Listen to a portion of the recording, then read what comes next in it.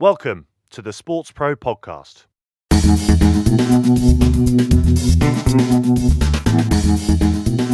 Hi everyone, and welcome once again to the Sports Pro podcast. My name is Owen Connolly. I'm the editor at large at Sports Pro. Hope you're well. We are going to be taking a long look at one of the stories that's been running through October, which is football governance, primarily the governance of English football and some of the big ideas around the future of that, but also the game in Europe and perhaps as a consequence. Beyond that, there's a lot to get through. Project Big Picture and European Premier League and bailouts and all sorts and new stories breaking overnight as well as we're speaking. And to help us bring all of that together, we have the hardest working man in showbiz, the Associated Press global sports correspondent, Rob Harris. Rob, welcome back to the Sports Pro podcast. Great to join you again on here. How are things? A bit of a different year, I think. You know, normally we were talking about just before we started recording. Normally we would be bumping into each other at this and that around London and elsewhere. Very different 6 months or so for you, but you have been getting out and about. You have been getting to some of these major events. Yeah, obviously none of the big sort of set piece congresses and executive committee meetings and great conferences like Sport Pro, so much more online. But actually, it's meant going to probably, because I'm able to covering quite a bit more football matches. I was out in Lisbon to cover the Champions League, the final 2 weeks of that, and also in and around Premier League games as well. Just get a sense of this really unusual time and trying to have those few conversations you can have face to face still around football, but also a bit of horse racing actually earlier in the summer as well when I was there for the Derby at Epsom. But otherwise, it's been really restricted like so many, and sort of so much downtime for a lot of people in terms of not getting out and about means a lot of politicking in the world of football as well. We'll get onto some of the kind of mood music and empty venues and all that kind of stuff a bit later. But you know, I had invited you on to talk about what I thought was going to be, quite a reflective conversation. Have quite a reflective conversation on Project Big Picture and renewed talk of the European Super League and some of these other things, and of course the still ongoing negotiations around a bailout for English football. But overnight, just to give this all a little bit of fresh impetus, Barcelona's president, Josep Bartomeu, who's had just a real banner summer, he resigned from his position because I think it's very much a jump before he was pushed, I think. Would you say, Rob? Yeah, I mean, the turmoil had been gathering around him, the challenges from the fans to try to oust him certainly building up. I mean, it's obviously really interesting the fact they have such a structure there, something we're not used to in England, the fact that the fans do have that control and say over who is the president, and they get to, really have that influence and effect. Obviously, I'm sure you can imagine some clubs where there'd be quite a vociferous reaction to any post-transfer window. I mean, could just imagine Arsenal, for instance, if the fans could have a say in who was running the club in terms of the reaction. But yeah, I mean, it's been really absolutely a bit of a bombshell. He landed Bartomeu when he resigned in announcing that he'd agreed that Barcelona should join a European Super League.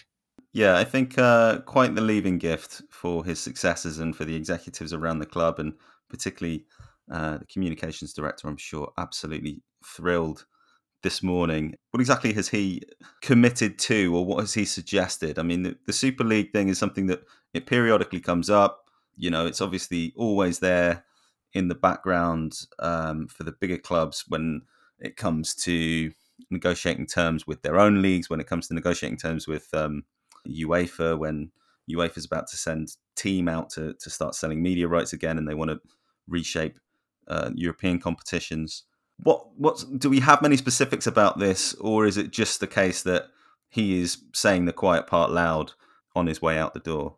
Yeah, the European Super League is the biggest sporting event that has never existed in reality.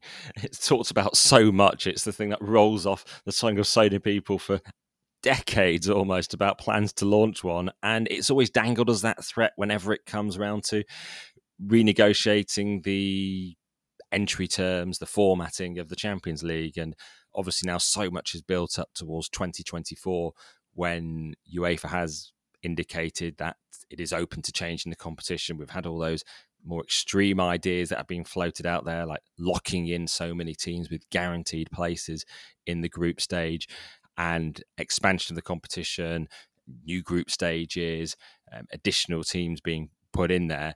And ultimately, I think all of it comes down to the elite wanting more money, more of a say in how things are run, and to be playing each other more often as well.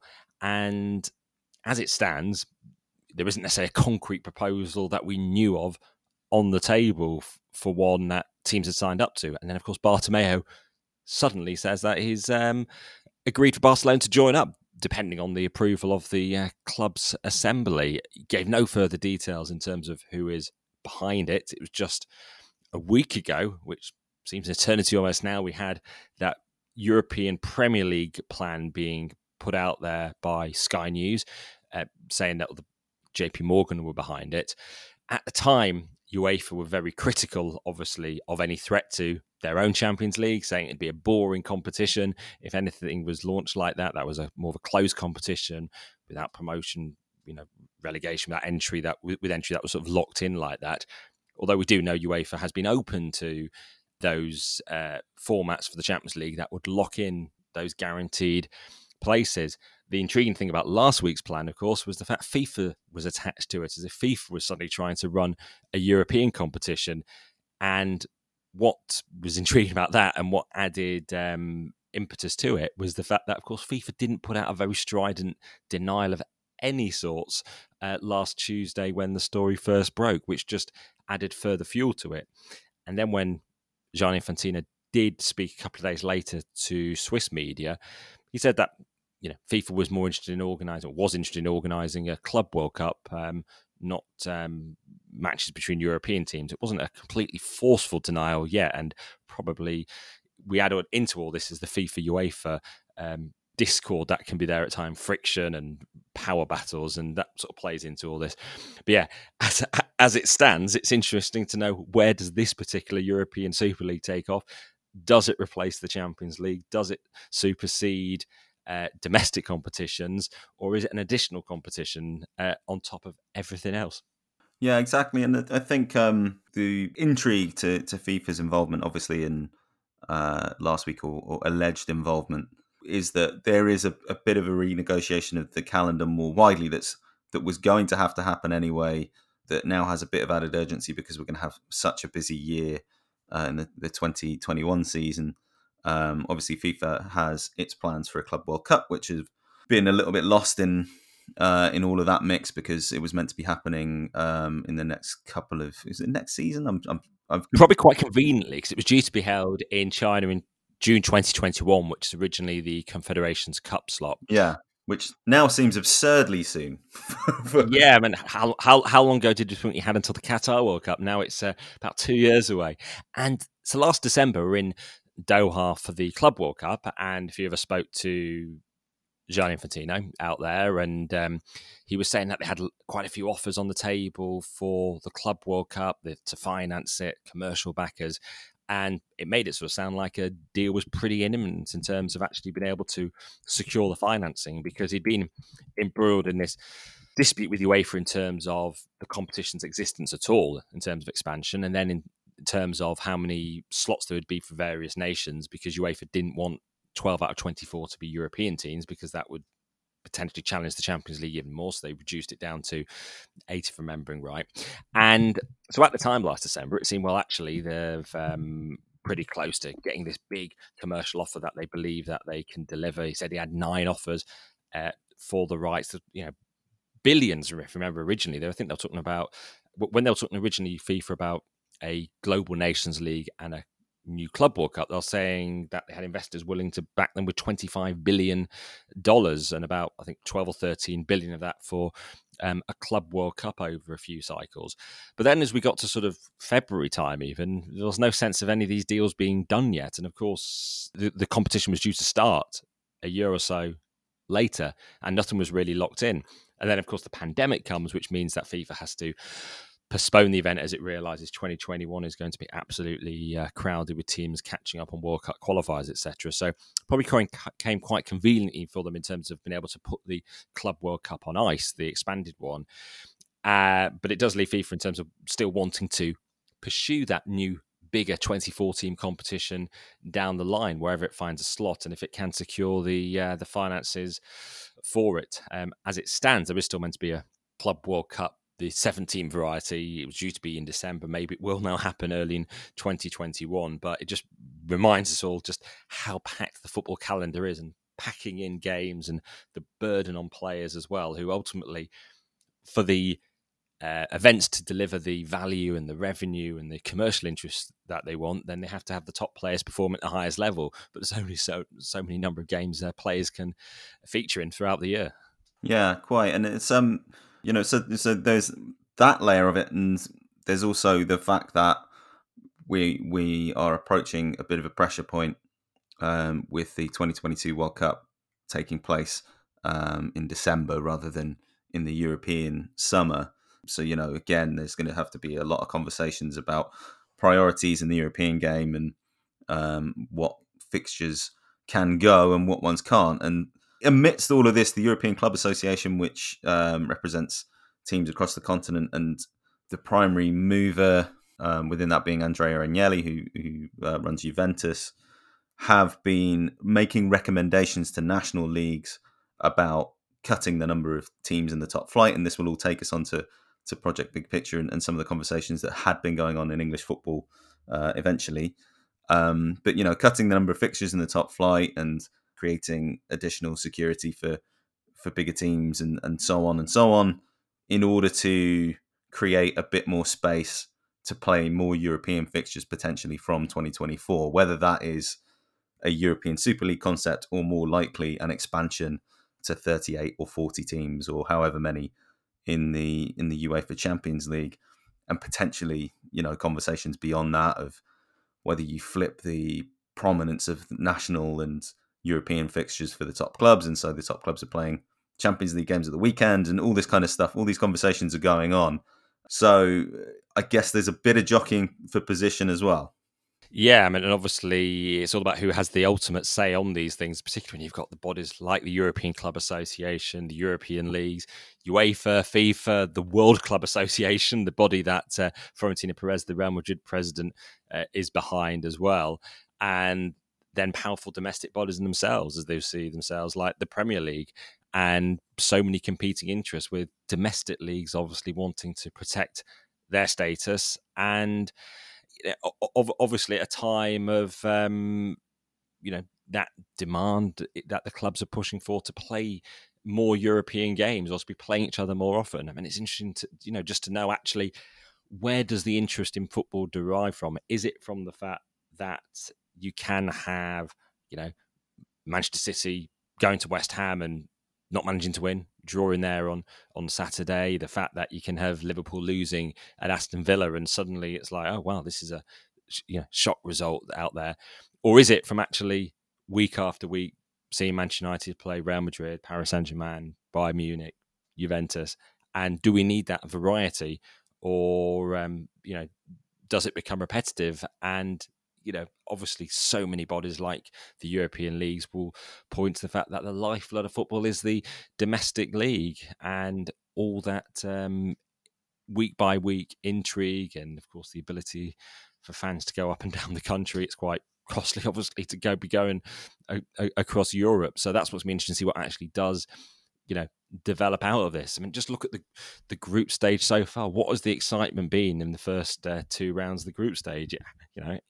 It's not good for Real Madrid, but the fact Real Madrid losing their first game and then having to come back from 2-0 down to draw Borussia Mönchengladbach and get that 2-2 draw on Tuesday night. That's it's the sudden sort of excitement from neutral perspective. Like, oh, what's happening to Real Madrid? Are they really going to lose here in yet again? And obviously whereas actually if you look at, say, Paris Saint-Germain, Manchester United last week, it's an interesting game. But if you look at it in terms of the wider perspective, obviously, if one team might lose the game, but they're two teams on a pretty high level, so it's not a shock in that regard. So you're sort of, unless you're a fan of either club or you've got a sort of stake in it in terms of, thinking who's going to win, there is that sort of less drama when there's actually less jeopardy in that way.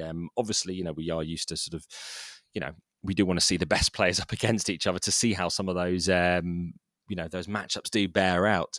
But these are obviously the things that are being weighed up at the moment, and you get people like the Juventus chairman Andrea Agnelli, who's also the European Club Association chief, questioning Atalanta's right to be in the Champions League, the fact they've not earned their place for historic merit, and obviously by getting into the top four in Italy 2 years running now in third place, they're showing they do warrant being in the Champions League. I think one of the probably the areas that the advocates of the sort of more closed plan would point to is perhaps potentially when Atalanta did get into the Champions League for the first time last year when they finished third in Serie A. Well, what would have happened if they just sold the whole squad that summer because it had been so successful? They're suddenly land in the Champions League for the first time with a completely depleted squad, and they're sort of absolutely thrashed, with heavy defeats. Obviously, that didn't turn out to be the case because they reached the quarterfinals out in Portugal,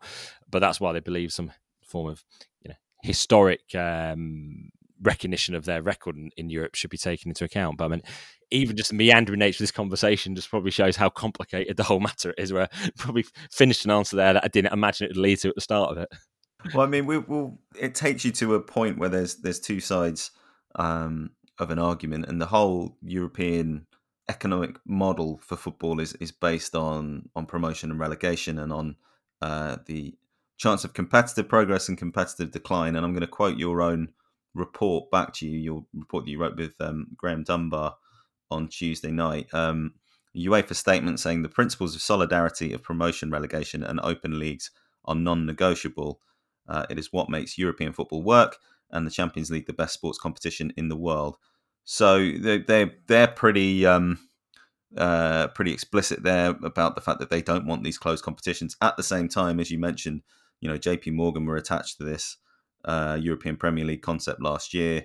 We know that there have been more and more conversations with private equity organizations and venture capital firms and others taking a longer look at football because of the economic pressures that it's under at the moment, particularly with venues closed, but various other consequences of the pandemic and various other kind of underlying untreated structural issues that football has had for quite some time. And they would obviously prefer a degree of additional certainty and to know that, okay, well, we're buying the rights to this competition.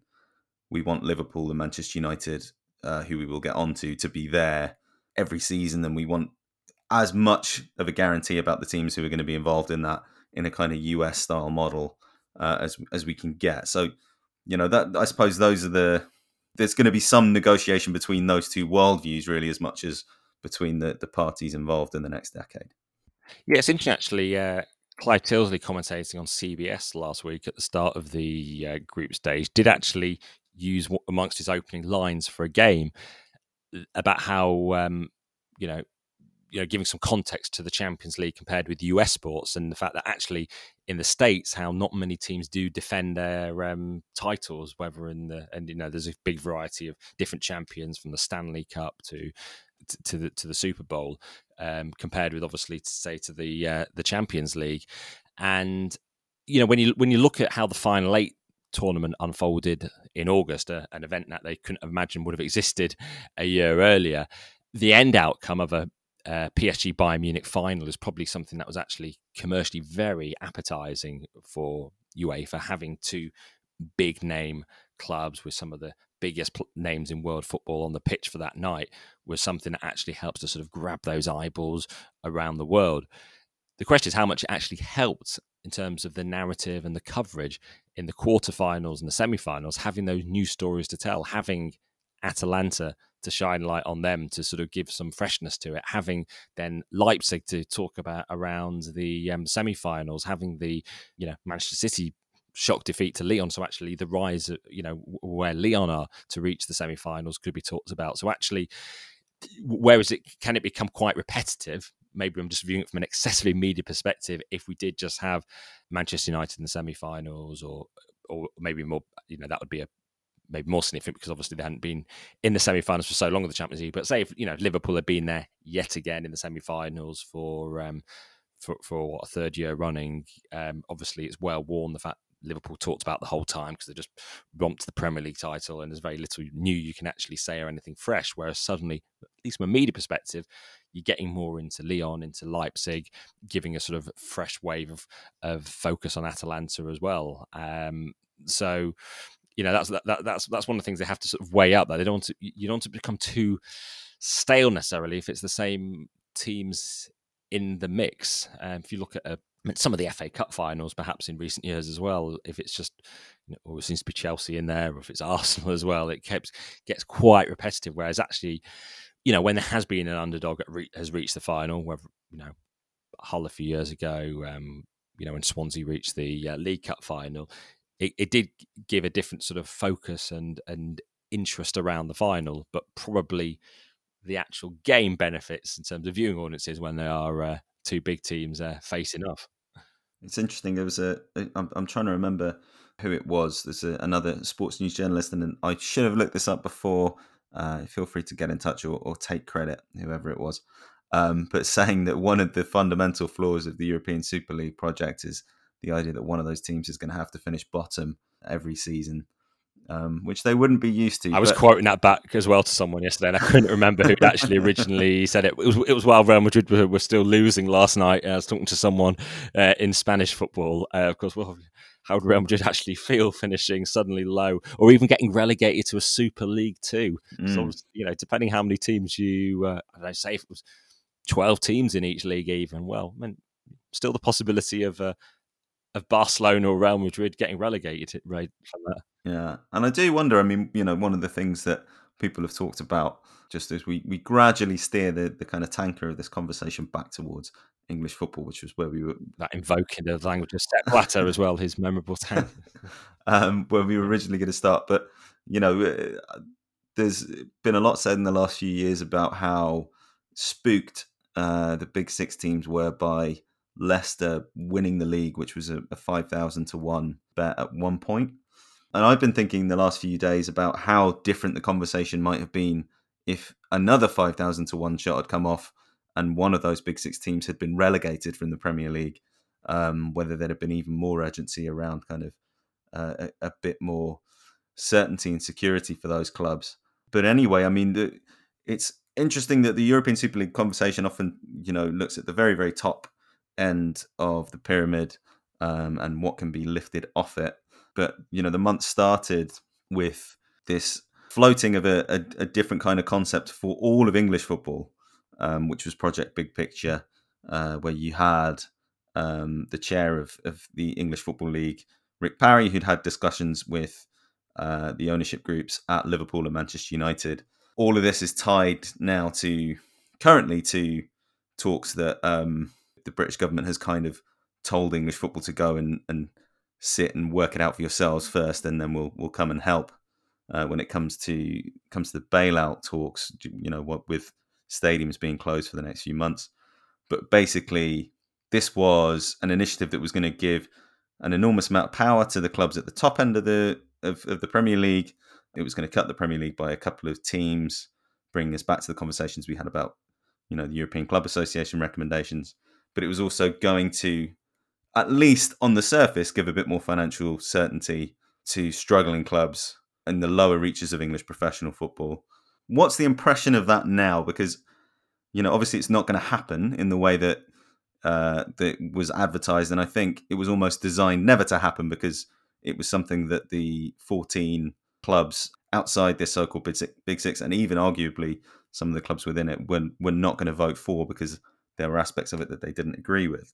I suppose when you look at the end point of it, is it started a conversation. So before getting to all the much and heavy criticism of it, is the fact that even when Richard Masters was speaking about a week or so ago to us, is acknowledging actually now things are in play. I asked him actually, would you look at reducing the size of the Premier League? And he said, yes, that is something now being considered. And while the Premier League now tries to sort of frame this review of structures as being something already in play, very much has the sense that it's at least been accelerated and has taken a new urgency since Project Big Picture emerged. It does look like they've actually rapidly reacted to suddenly get a process in play to respond to it.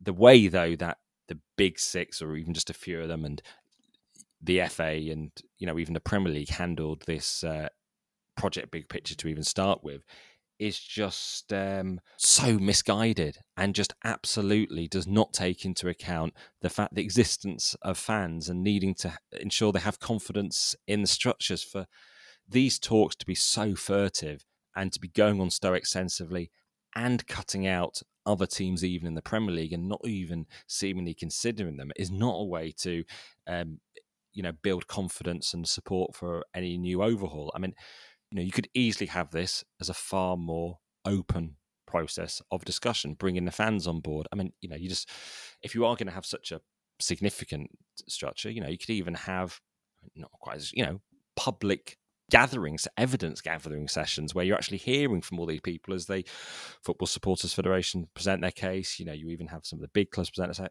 their case, have it, out in public. They're not at this point negotiation with commercial backers, it would seem, at least. So it's merely just discussing the theory and the structures. So it's quite possible, and that actually, if you just bring fans, the public, and the media along on the process, that maybe actually it would seem people would be more amenable to change. The way, obviously, Project Big Picture emerged in such a way, and it was branded a power grab immediately, which I think those close to the Liverpool United side did not necessarily like, because they prefer to look to the more positive elements in terms of feeding more cash down the football pyramid.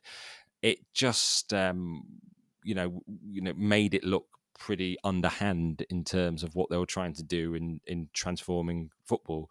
And the likes of Liverpool and United left all their public defence to Rick Parry, which was odd, as obviously the EFL chairman, a competition they're not even in. And within that, so much got perhaps lost in the bigger picture, that beyond all the power being gained, beyond the revenue filtering down the system, which a lot is dependent on maintaining rights deals as they are now in terms of the value in a world of uncertainty, is certain elements in terms of the big clubs would have gained more right to be able to sell their own rights. Obviously, all Premier League clubs would have done under this new strategy, but it'd be more advantageous towards those with huge fan bases, which would skew the financial model even more. So the fact that no club behind the scheme has actually gone out in public really backing it, apart from Ed Woodward partially on a investor call last week, just shows how it's actually quite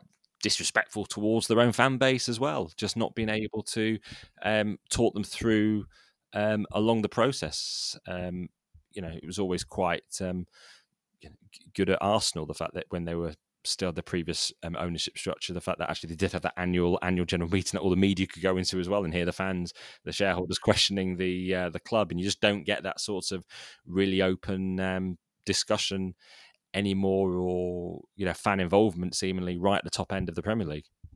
I mean, that did seem to be a big element of the discussion around it, was for all the kind of benefactory bits of it and guaranteeing what would be an initial 25% cut of TV revenues that would be negotiated collectively, so you could use the kind of the heft and the expertise of the Premier League's right sales team to give the EFL a bit more of a push commercially.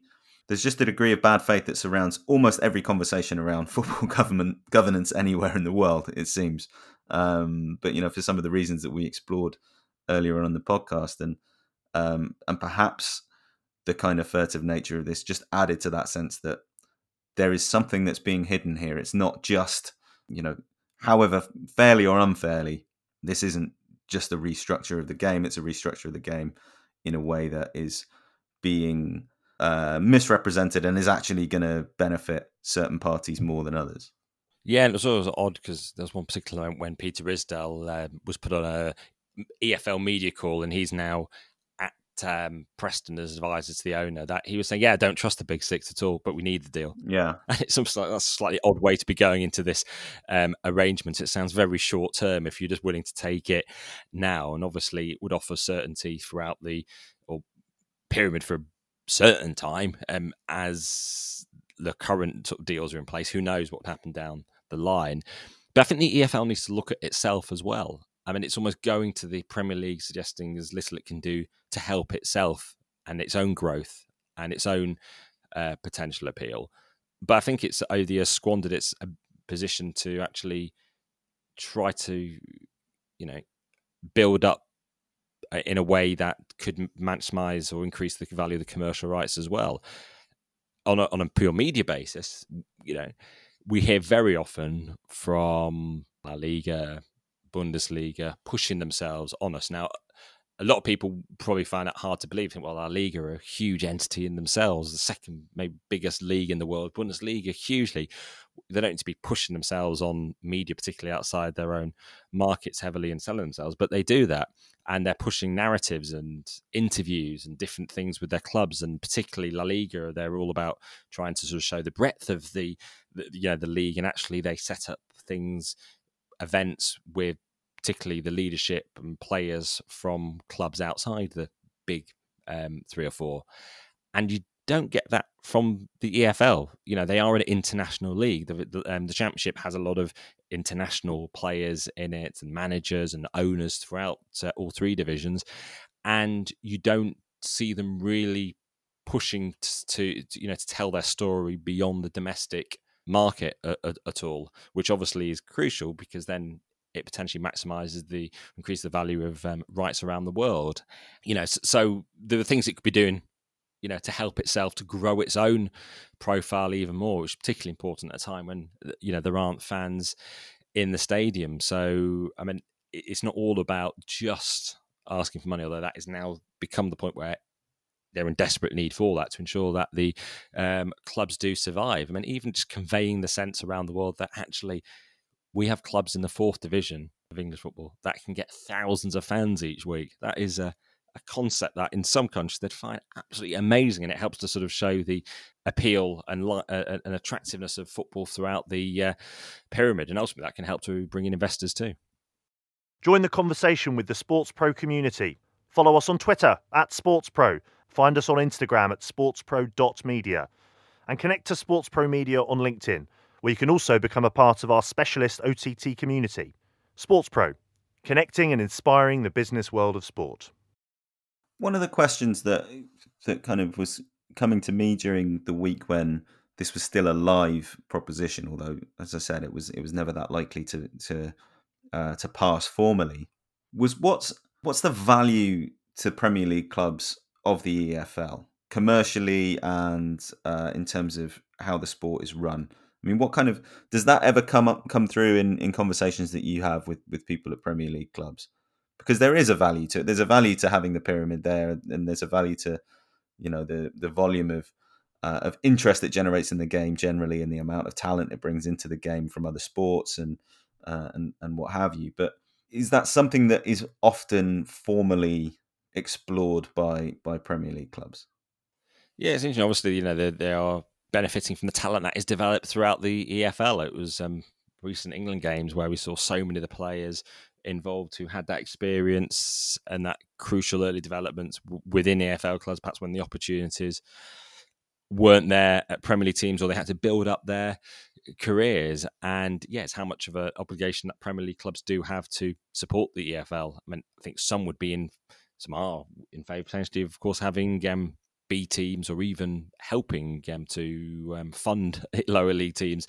I think if they could have done, there would have been, and it'd been allowed, there would have been financial support for Bury before they were forced out the league last season. But obviously that's not allowed. So I mean, it shows that sort of recognition that the pyramid does exist. But I mean, obviously those who've had more experience in terms of playing in the EFL would, as teams, would obviously be more appreciative of the of the value of the pyramid that it does provide, and of course not getting away from the fact, of course, keeping so much of the lifeblood of so many local communities, of course, of so many fans and so many businesses around them, that they do help to provide that key moment. I mean, I think that's probably the thing we've can get lost when we're fully talking about all the business implications and the restructuring of the last few months, that the fact so many thousands of fans haven't been able to go to games since March has really taken something away from their routine and their lives, which just shows how important it is. The fact, we do have the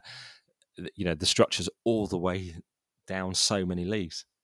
Yeah, and one of the things that was noted and a little skeptically maybe, but was John Henry's involvement in this, and the fact that he has been, it's something that he's engaged with kind of on a strategic planning level, is the fate of clubs further down the league, or further down the league pyramid, I should say. Obviously, he also owns the Boston Red Sox, or is part of the ownership group that owns the Boston Red Sox in Major League Baseball, where they have still an extensive lower tier professional system, but one that is much more, it's much more in service to Major League Baseball. Explicitly, there no, I'm not going to attempt to name a minor league baseball team because I'll just offend somebody by coming up with something ridiculous. But the teams from the minor leagues are not going to advance to Major League Baseball, but the players are. I mean, is there an appetite for something that's more along those lines? You're probably not going to get rid of promotion and relegation anytime in our lifetimes, but something that makes it a little bit more clear that the role that the lower league teams are playing is in service of the elite game. You could also add to John Henry's list of business interests the Boston Globe as well. The fact he's also a media owner. I think Boston Globe do carry some of our AP content as well, which is always interesting when covering some of these issues that cross over into ones that affect Liverpool as well. But obviously the fact is, particularly when you look at all this debate around changes to Champions League or the Premier League or the structures, is you then juxtapose that with the States, where actually they're very conservative, small c, in the fact that the leagues and the competitions never seem to change really, certainly from this side of the pond. The fact the clear path to the Super League, to the Super Bowl, and the World Series, Stanley Cup. I mean, there aren't multiple competitions within these branching off, and particularly new significant ideas to change it. I think it was in the changes this season because of the pandemic, having things like the additional teams in the playoffs in MLB. But they're not used to being able to change things significantly, which is interesting, I suppose, when you get someone like John Henry then arriving in English football and suddenly realising actually there are structures and competitions, so many of them, that actually there are ways of reformatting them, and things do change. The fact that if you do go back 30 years, the Champions League, European Cup didn't look like it is now. Obviously, the Premier League didn't exist. Although actually, when you sort of strip it back, I suppose, FA Cup, if you just take away the changes to replays, is pretty much similar. League Cup isn't too different as well in terms of how things are. And it is mainly on the European sphere where that change has come about so often. The fact, we've gone from pure knockout to group stage to 2 group stages to all the variety and things that can be tinkered with, and then even things like the International Champions Cup, which have suddenly popped up as well, and wanting a slice of the action. And I suppose it comes down to how much you can maintain interest of the viewing public as well, particularly watching on television, as we sort of cliche, the FIFA generation in terms of the gamers who don't necessarily want to watch a full game. We don't know how much of a sort of cliche that is, but how much football are people interested in. And you see that with $14.95 pay-per-view that's been in place. That's very much probably just fans of those clubs, and even how many of the fans of those clubs are thinking, I really want to pay $14.95 to watch this one-off game. And it's further parts of the dynamic. Absolutely. I mean, I wanted to get onto the $14.95 thing, the pay-per-view issue. So why don't we get onto that now before we wrap up? I mean, what? And for anyone who wants to listen to the rest of it, here's the click to pay. Yeah, it was in the original podcast deal. We weren't going to cover it. Obviously, that's created a lot of controversy. We had some figures coming out from the Daily Mail. 5 million they generated from 9 games. Yeah. With an average of 39,000 buys across those 9 games, which is, I suppose somewhere in the region of a home attendance for some of these fixtures. But I mean, is it purely a this isn't a revenue generating exercise so much as a revenue protecting exercise for the Premier League, and it's a matter of factoring in that they can't just have this mass giveaway of games to broadcasters and then go back to market in 18 months. Is that roughly where we are with this conversation, that they're trying not to damage the value of future rights deals by having too many games included in this one? Yes, so many strands to this. Obviously, at the heart of it being our ongoing, unusual situation where, of course, the rest of the world can watch all 380 games live. We only get 200, and in the urgency to get the Premier League back in June, the Premier League did go along with what the government were calling for, which is to make all games as accessible as possible at times when people couldn't necessarily go to pubs and, obviously couldn't go into games. So the Premier League ended up in this situation where they were having to give all the games to split them between the existing rights holders domestically. And they had then expected around August time that fans would start to come back in from October. All the indications were from the government that they were going to start opening up again. Then those trials were put on hold, and now there's no sign of when fans will return. But the Premier League got themselves then into this situation where they didn't have seemingly a long-term strategy over what to do with the right situation, and suddenly fans can't get into games, but they need to see them somehow. But they don't want to keep on just giving away these games and not getting extra value out of them, particularly when clubs are looking to make up for that lost revenue. Probably from the broadcast side as well, the way they budgeted things already suffering because of the pandemic, I guess in terms of advertising and uncertainty down the line around subscribers who will also be hit by the recession, is the fact that actually, well, how much do they want to pay extra for it? Does Sky really want to be, I don't know, buying an extra 100 games and spending hundreds of millions on them, and then the production costs alone? Well, probably not as well, because some of the interest in the Premier League is perhaps the sense of exclusivity, the fact that there isn't a complete saturation of every game on there as well. So you went up with the situation, well, how do you show these games? Well, pay-per-view is obviously what they landed on. So many issues with this. One is the fact the price was clearly too high as an entry point if fans aren't used to paying for pay-per-view, and it's been 13 years since Prem Plus came off the air. So it immediately lands as this big $14.95 figure that they have to pay. Then split that out, and of course, while fans would love to be going to the games and that would be their first desire, they're currently not. Now, some clubs like Newcastle have not refunded the season tickets yet, but on a very pure, cold financial level, if you normally go to the game, normally buy your ticket and your season ticket, and you're not anymore, $14.95 is costing less than it would be to go to the game, but you are getting an inferior product and you'd prefer to be there.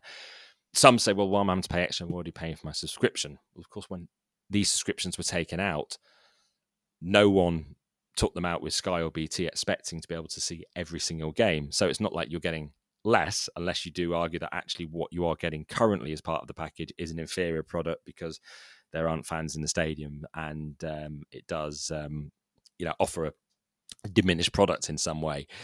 And then just overall, you look at it, and actually the way it was communicated at the time, on a Friday when the pay-per-view was originally announced, it was unclear who was actually benefiting from it.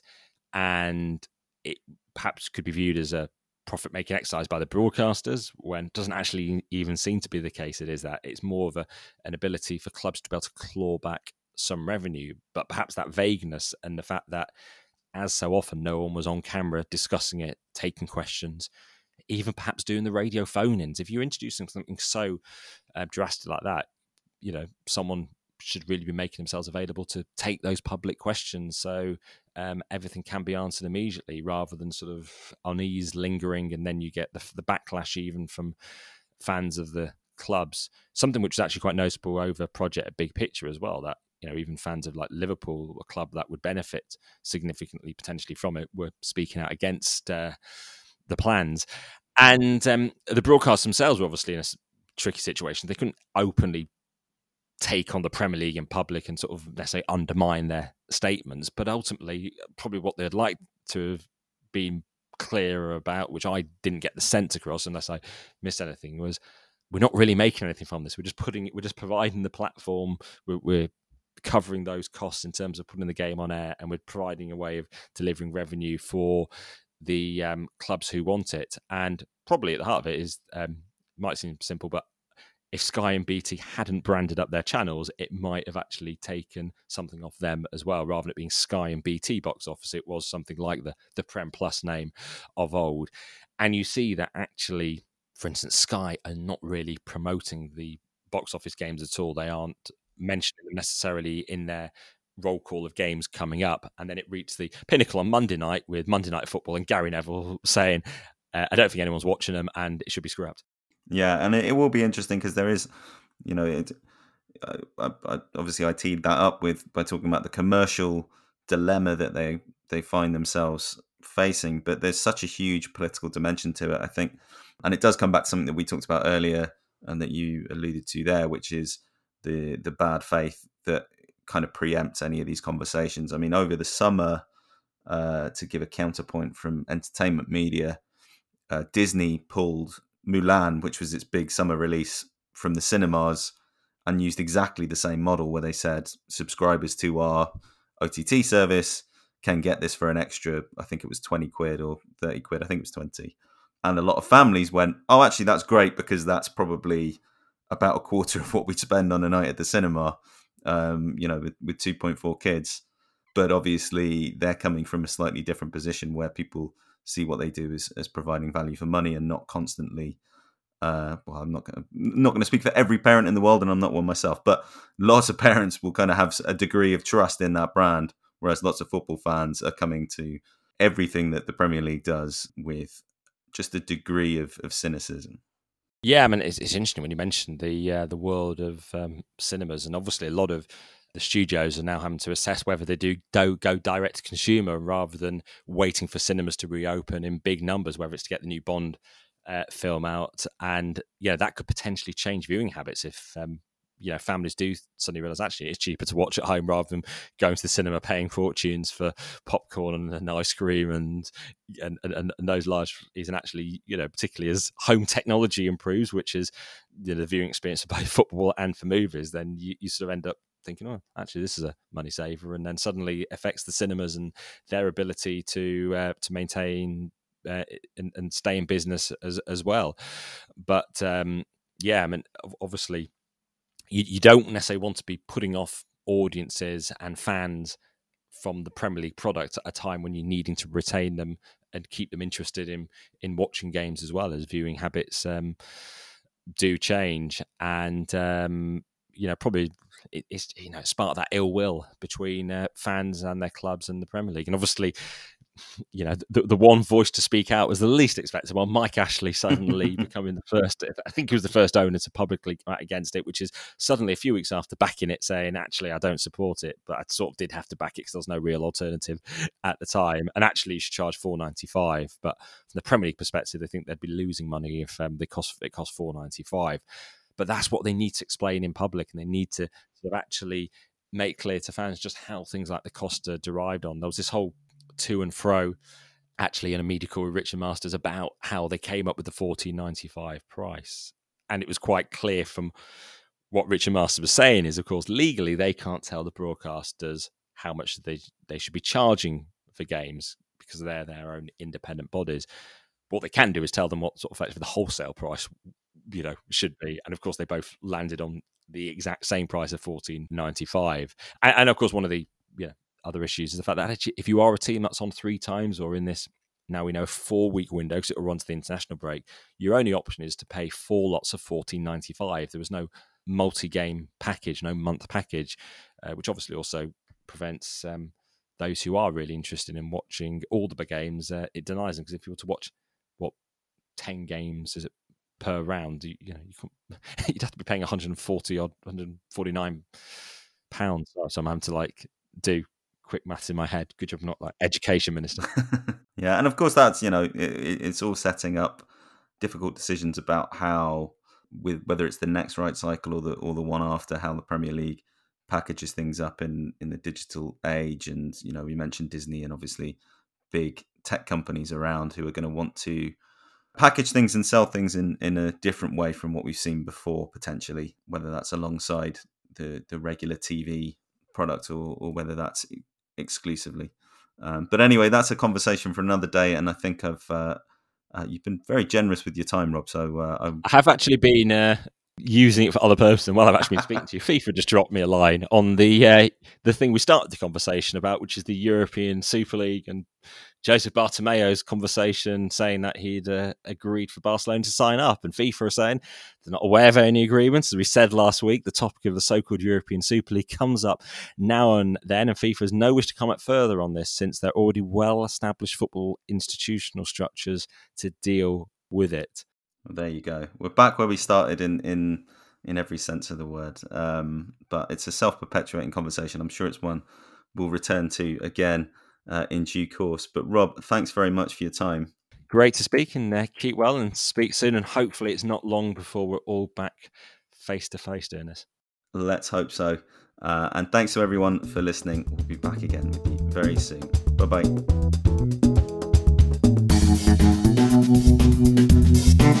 The Sports Pro podcast is published by Sports Pro Media. The producer is Ed Dixon.